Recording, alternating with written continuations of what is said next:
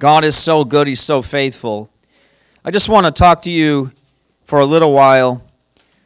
You know, so many weeks I come up here and my intention is maybe 20 minutes today.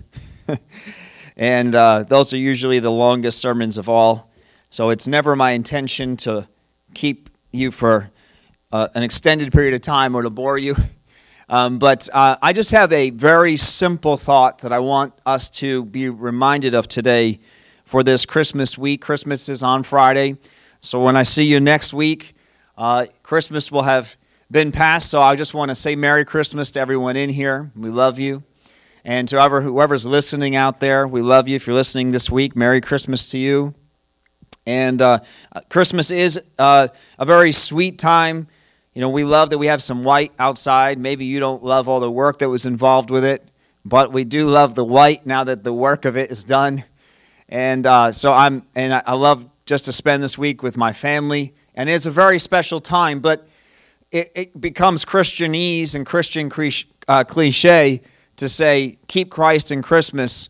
It just becomes, white noise like all the other phrases out there. But, we really need to remember today what happened here on this special moment. And I just want to read from the Word of God.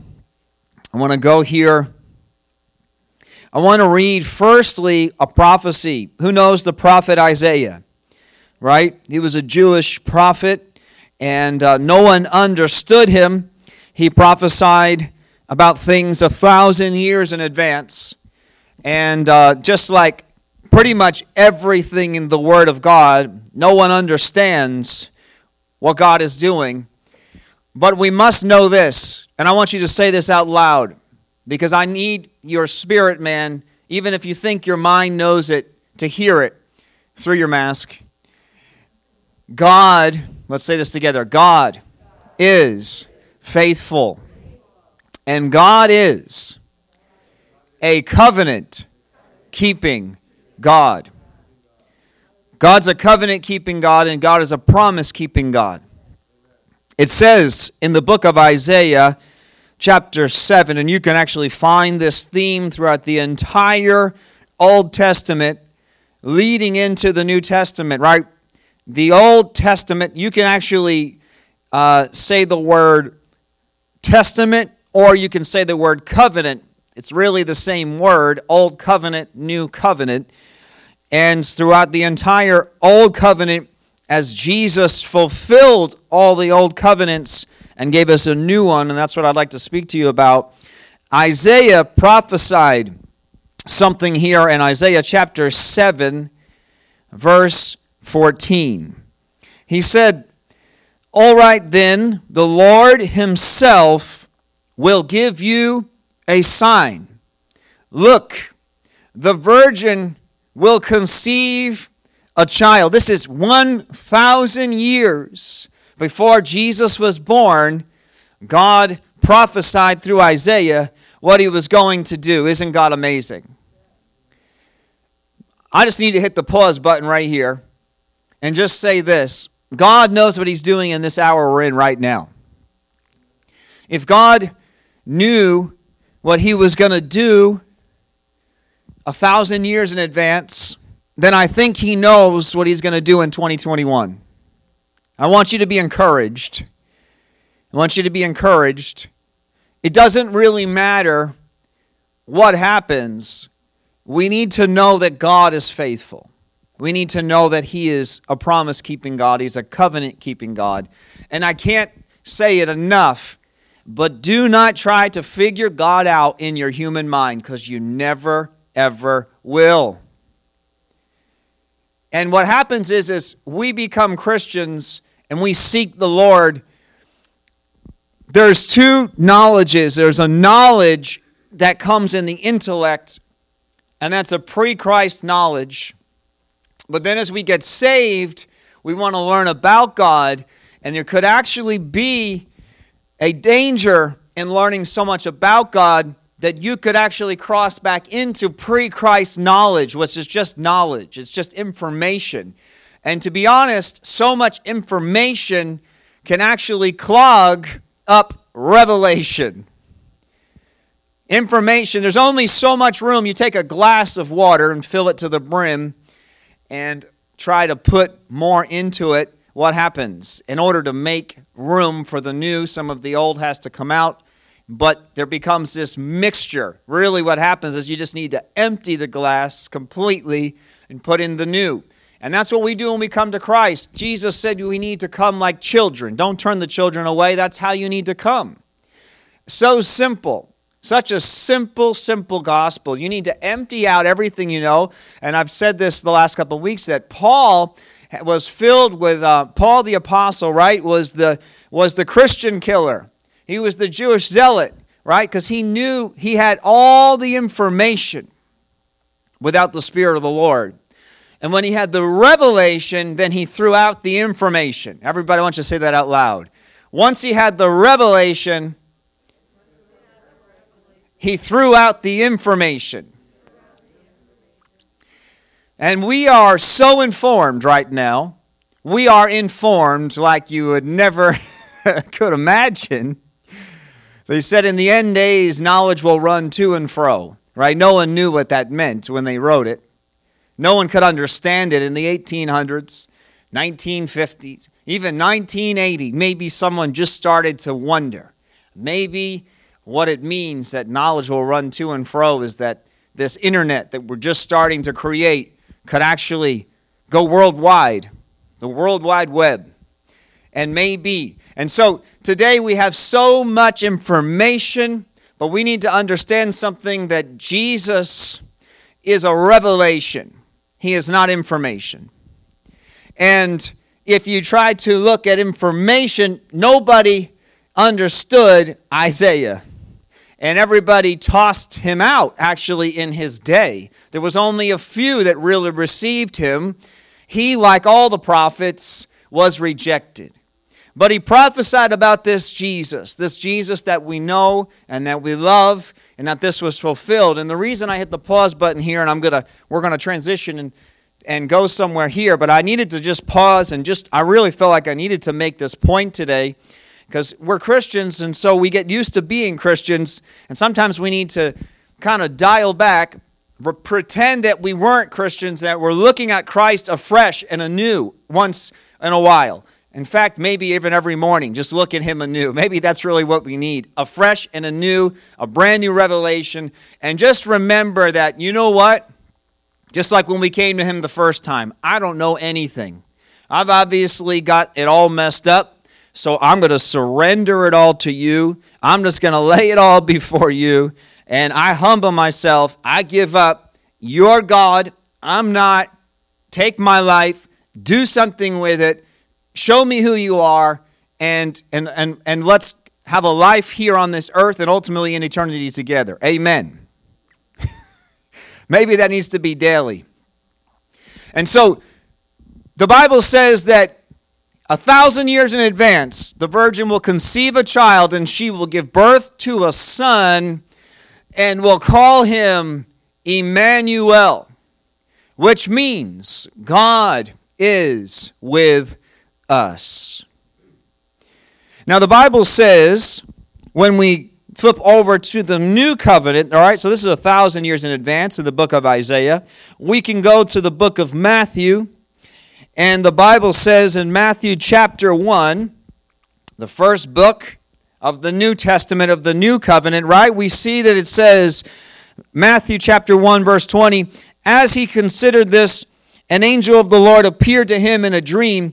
Joseph, son of David, the angel said, do not be afraid to take Mary as your wife, for the child within her was conceived by the Holy Spirit. Pause button. So what's happening here is Joseph, just like us and just like the people during Isaiah's day, were a little confused. Because women don't get pregnant without men. I think at this point, Joseph is old enough to got it figured out. I know how it works, okay, angel? I got it figured out. So something's not right here. And I just feel like the Lord wants us to be reminded today that he's a promise-keeping God and covenant-keeping God, but his ways are not our ways.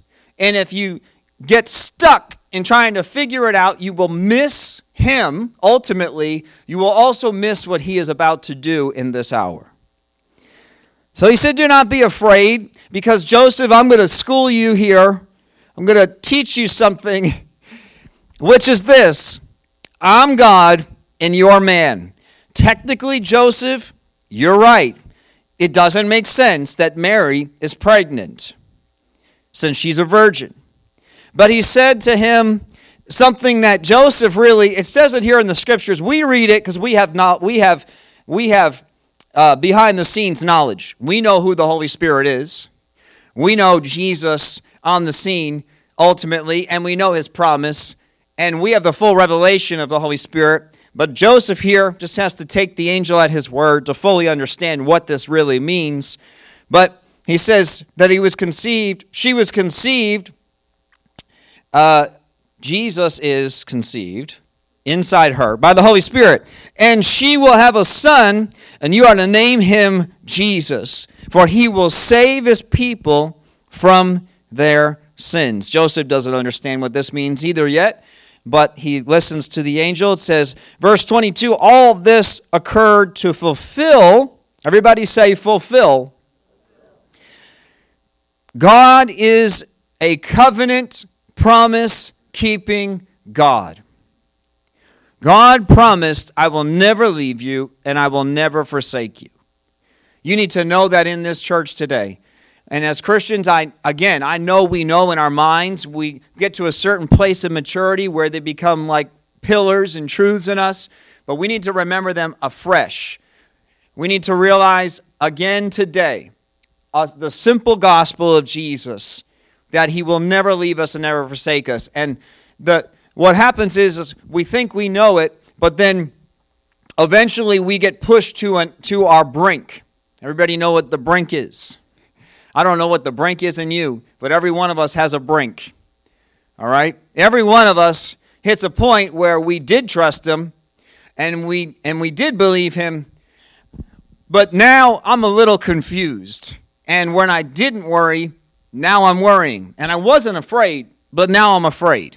And every single person in this room has that point where we need to go back to what we did as brand new baby Christians and realize he is God. And he is beyond us. And his ways are beyond us. And that he is faithful. And I don't know what that means in this time in my life, but I know that you are faithful. And so the Bible says that God fulfilled something. Everybody say, God fulfilled his promise.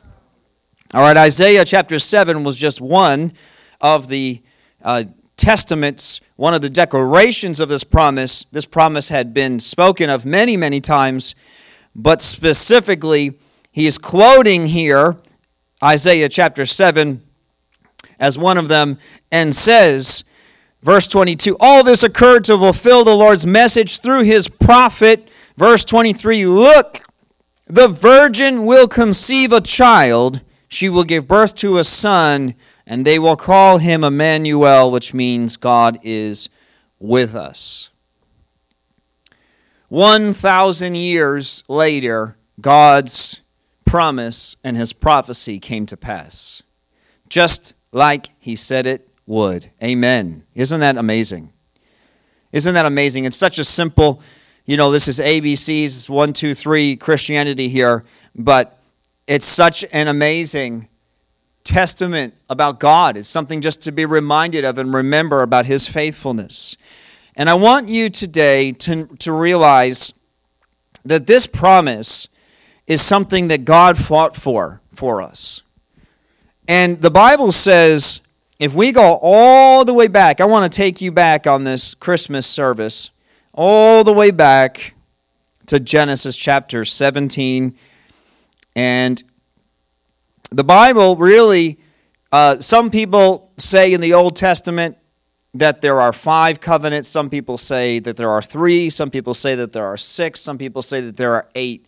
It really doesn't matter which one of those you believe, but the point is that in the Old Testament, God made covenants with man. And a covenant was basically a promise between two or more parties. I'll make a promise to you, you make a promise to me. As long as we both keep our promises, we're going to keep this agreement, this covenant.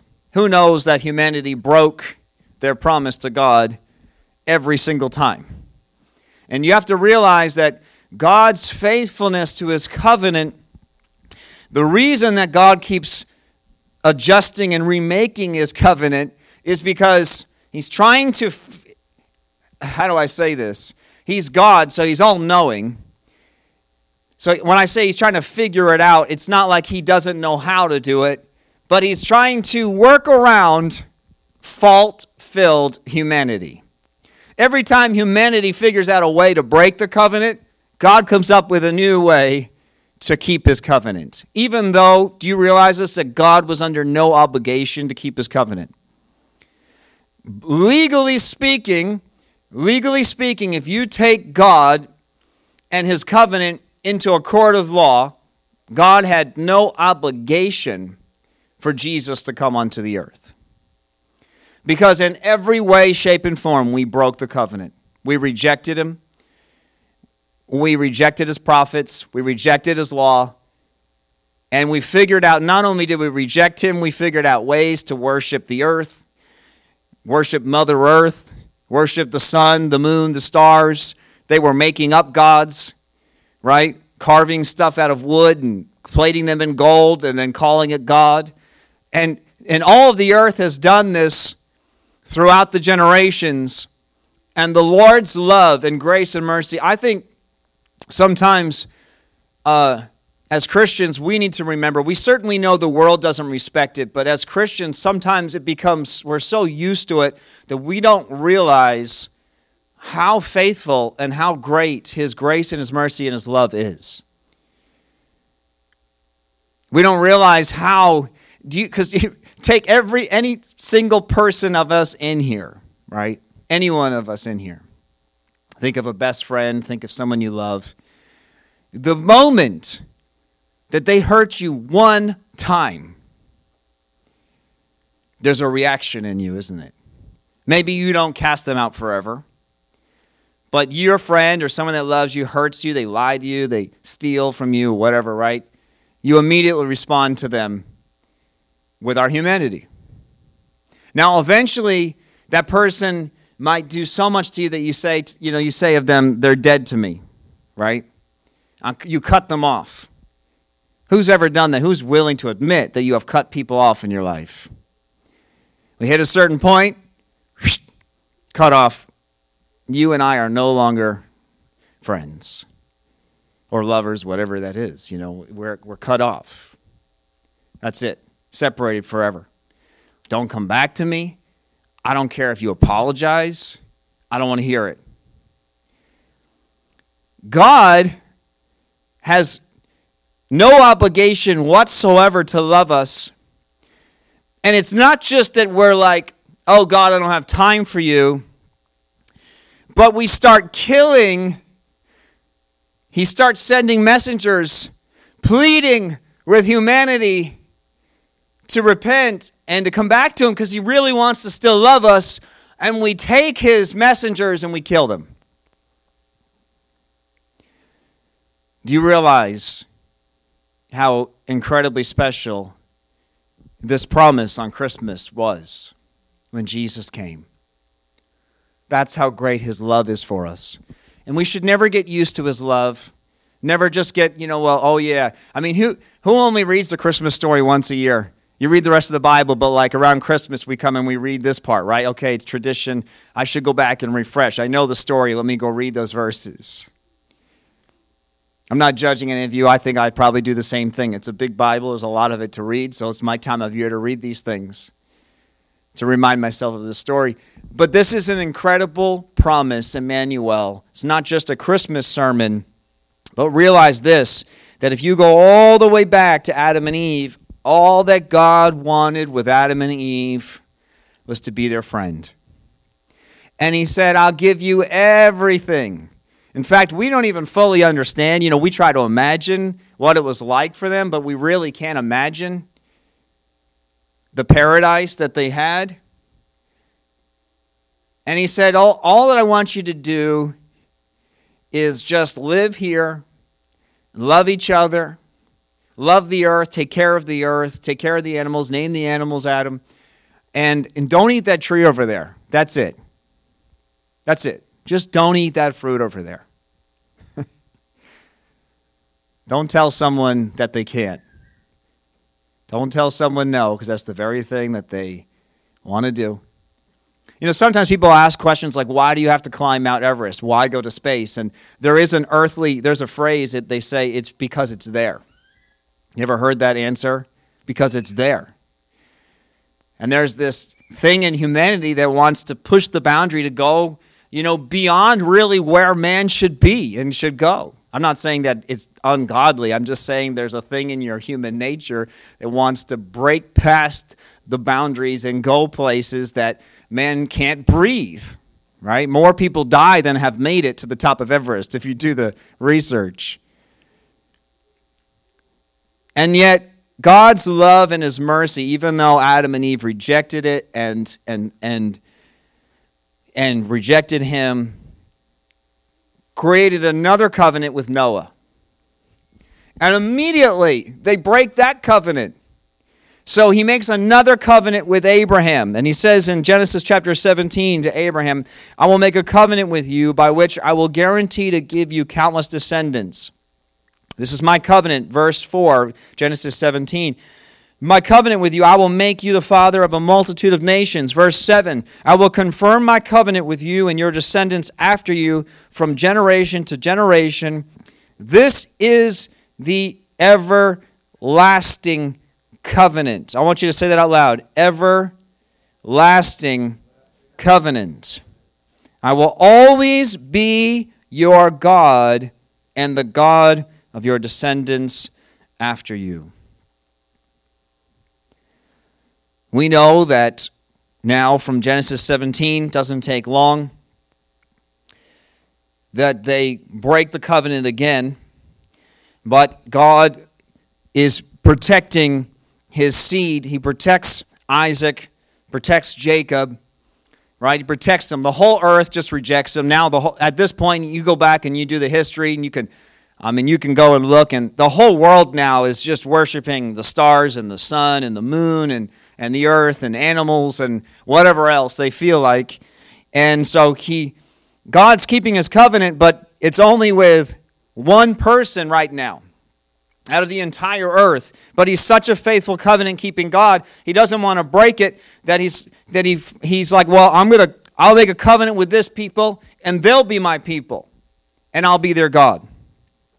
And then he furthers that covenant because we just looked at Exodus, and we've been looking at Egypt, and he furthers it, and he says to them in Exodus chapter 29, verse 42, he says to them that the tabernacle will be there, and verse 43, that I will meet the people of Israel there in the place made holy by my glorious presence. And verse 44, I will consecrate the tabernacle and the altar, and I will consecrate Aaron and his sons to serve me as priests. And then I will live among the people of Israel and be their God. This is what God has wanted from the beginning. Finally, I want to be your God, and I want you to be my people. That's what I want. That's what we literally know God's heart for creation. You know, we have these books, What on Earth Am I Here For? What's My Purpose? Purpose-Driven Life, etc., etc. It's very, very simple. Yes, there's all kinds of facets and things that you can and can't do on the earth inside that purpose, But really, the simplicity of it is this, that he's God. He wants to be God to us, which means what? I want to be a father to you. And we we don't have time for that. That's an immense study of all of his promises and blessings to us, but he wants to shower that on his people, and all he wants us to do is recognize that that's who he is. And once you recognize that, that's reverence, that's honor, that's worship, then we reap those benefits, and we enter into this friendship, which he calls Moses his friend. Moses started to actually get that, and David gets that, and a few throughout the word get it, but very few. And so he says, and they will know, verse 46, that I am the Lord their God. I will be the one. It says, I am the one who brought them out of the land of Egypt so that I could live among them. I am the Lord their God. So the Bible says the reason he brought them out of Egypt was so that he could live among them. Everybody say, live among them. The whole reason that he brought them out of Egypt was not, see, sometimes we come to Christ because we're like, we tell people and we sell the gospel, we sell Jesus as this, come to Jesus so you can be free. So they come to the cross, they repent of their sins, and then they're like, well, now I can go live my life because I've repented of my sins. But ultimately, what Jesus did was unlocked the chains, freed us from the grip of Egypt. That's the world, that's Satan, right? And we looked at all those analogies these last few weeks. And rescued us from that so that in our freedom, we could recognize that he is God, worship him, and that he can be our God. That's ultimately what coming to Christ is. And it's been skewed throughout history and become other things. And I thank the Lord that reformations happen and that restorations and revelations have happened still to this day and brought back the simplicity and reminded humanity of what God is doing in the earth and who Jesus is, right? We're so thankful that we do know the full truth and the real truth about Christ. And it is a very, very simple gospel that gets all skewed and complicated. And today, let's just come back to the simplicity of this, that he brought us, he rescued us, he freed us so that he could live among us. God wants to be with us. God wants to be one with us. We can go, let's fast forward. Now Jesus is an adult. He's preaching to his people. And he says in John 15, right, as you know me, that's one of my favorite chapters of the whole Bible. I and you, you and me. We're one. Because my Father and I are one. John chapter 17, he prays for us, prays for the church that day, his disciples, and for us, for all future descendants. I pray for them that they would be one with each other. That's why it's important that we're one. Because if I'm one with him and you're one with him, then we must be one. There's only one. One is one, right? One is not two. So if I'm one and you're one, then we're one automatically. And that oneness with him is what he has wanted from the beginning, a oneness. And we on the earth, in oneness with him, are representatives of the oneness of God in heaven. It's such a simple gospel, isn't it? This is such a simple Christianity and simple gospel. And his love and his mercy and his grace to us, who has, in your Christianity, you've been a Christian, and now, and let's say you've been a Christian for some years, maybe a couple years, maybe decades, and God is still reminding you of how you fail him constantly, but he gives you grace and mercy and shows it to you in love, and you've given it to him, and then he takes those things out of your life, and you truly have experienced that oneness, right? Who in here has experienced that? Has anybody in here experienced that oneness that he's talking about? That's what he wants with us. And then what happens is automatically we represent him because if what he is doing in us, if we get this right, that the whole point, that the whole thing, Jesus coming, was a fulfillment to a promise that he had been making since Adam and Eve. And he had been making every time, okay, I'll do it again, Noah. I'm going to do it again. I'll do it again. I'll create a people. And then immediately what happens here in Exodus is what? Exodus 29, he's saying these things, and they reject God. We know the story, right? It's hard to read the Old Testament, isn't it? It's no harder to read the Old Testament than it is just to look at society today, because we have done the same exact thing. And the church has done the same thing. But God's love and His mercy and His grace is on the scene. Right now, God is calling out. He is calling out to His church. He's calling out to His people. I just want you to be my people, and I want to be your God. So simple.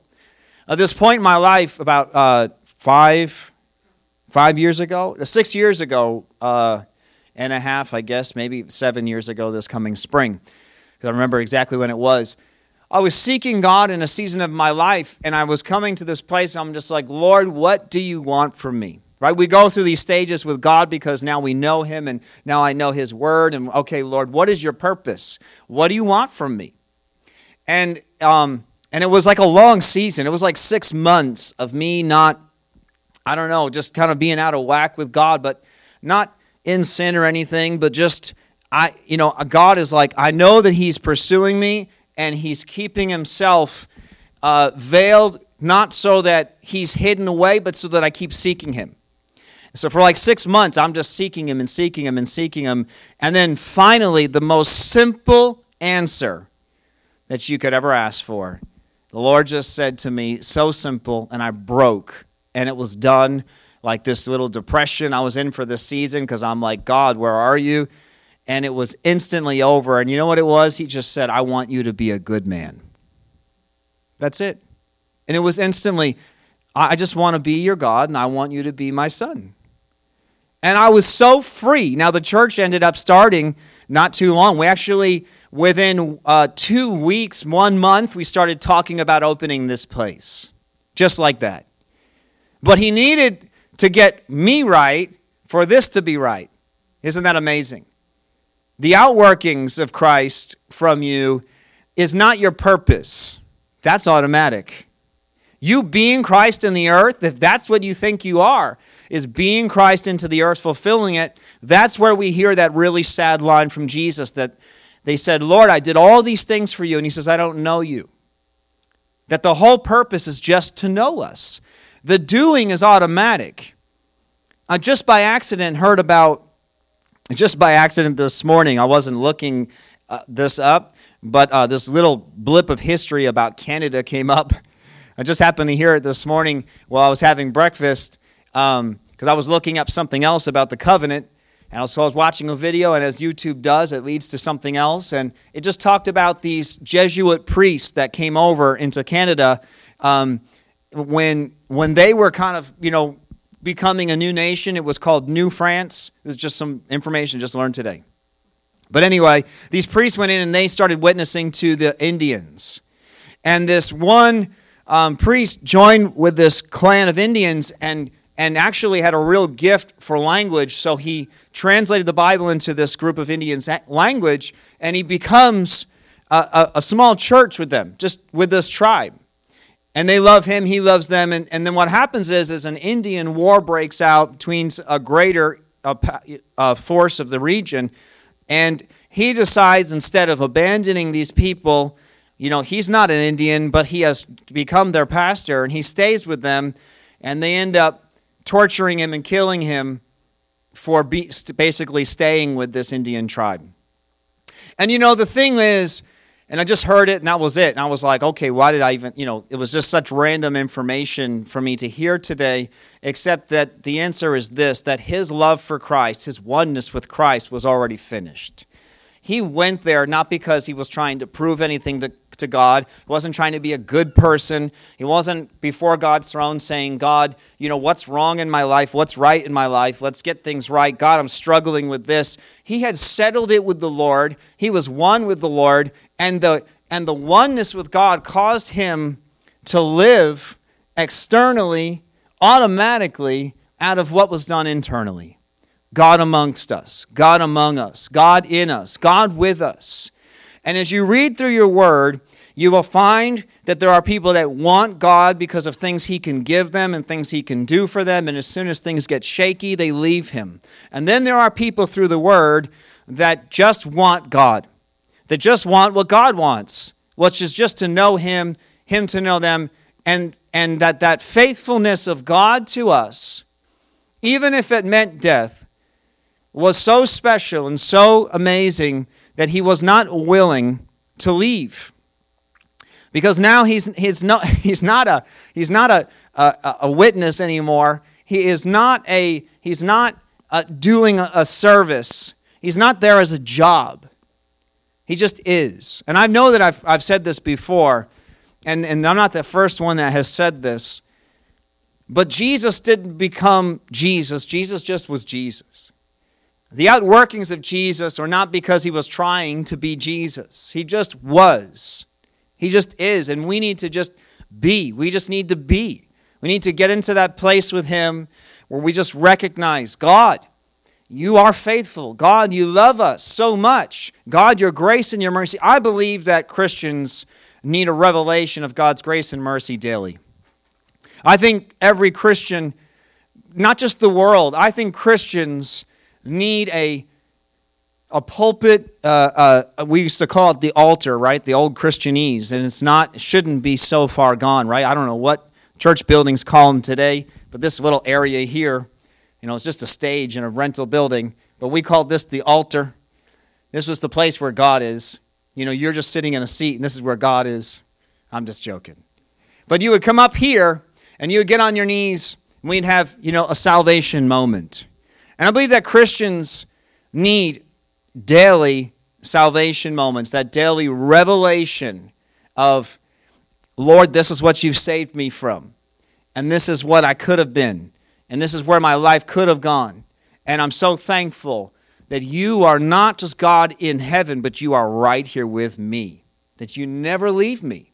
It is such an amazing promise that God fulfilled on this Christmas. It was one that it was prophesied and prophesied and prophesied. And I just want to read just a few more verses, and I'll close it up.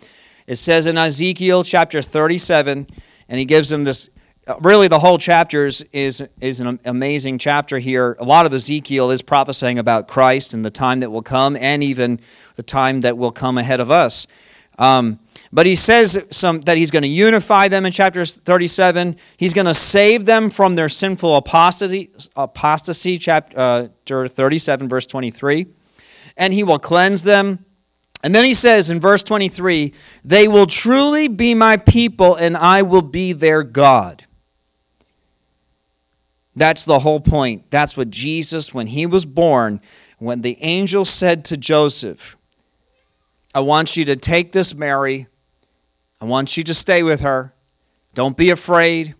And this baby that's coming is an answer to promise. It's an answer to a covenant that I made 4,000 years ago to Adam and Eve.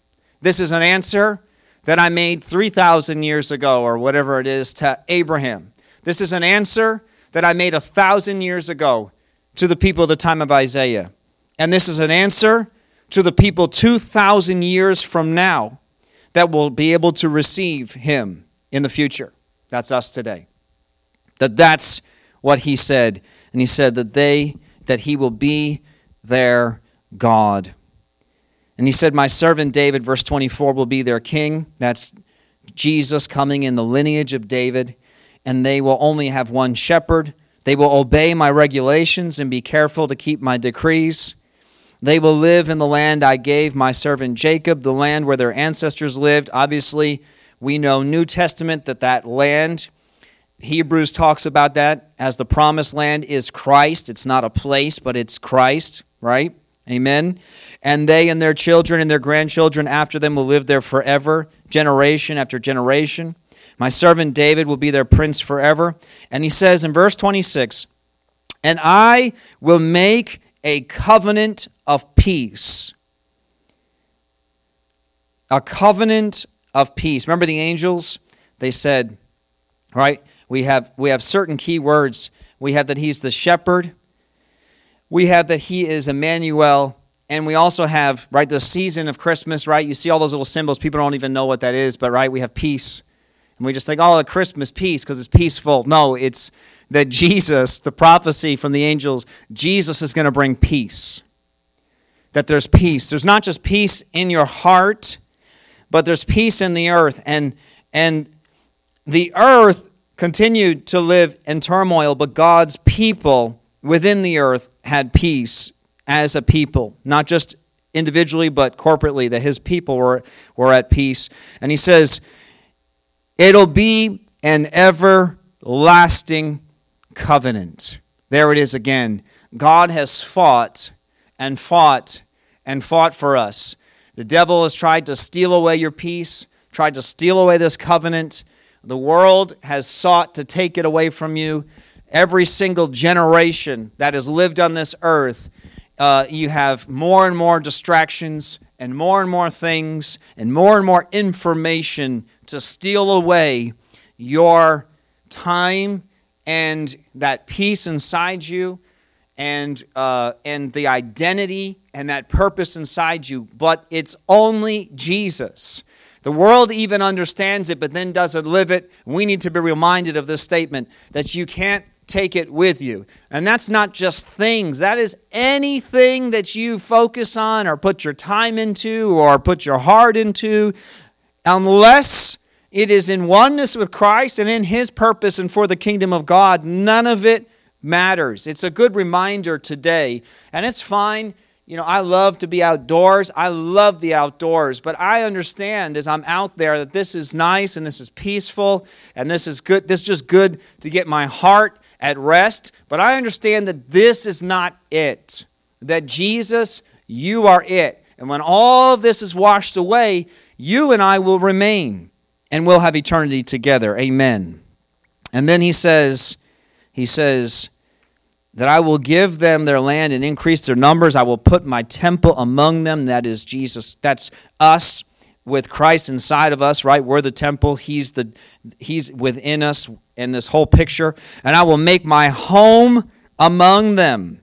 I will be their God and they will be my people. It's the same phrase that he said to Moses, the same exact phrase. And that's exactly what Emmanuel was, that finally Jesus, the once and for all. See, the covenants, I don't have time, but you can look at Jeremiah 31, talks about how we broke it, but then God said, I'm going to create a covenant that can't be broken. I want you to say this out loud, that Jesus is a covenant that cannot be broken.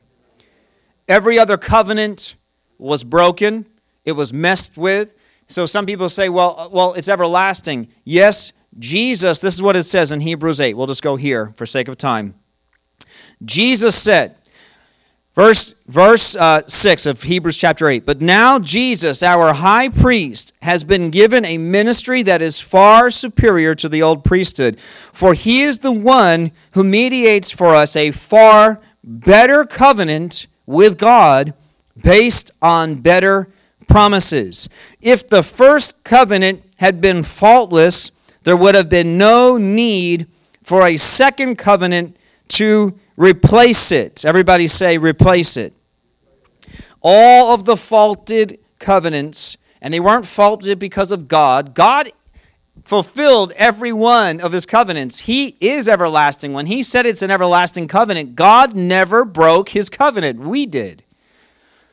So finally, and Satan exploited that, didn't he?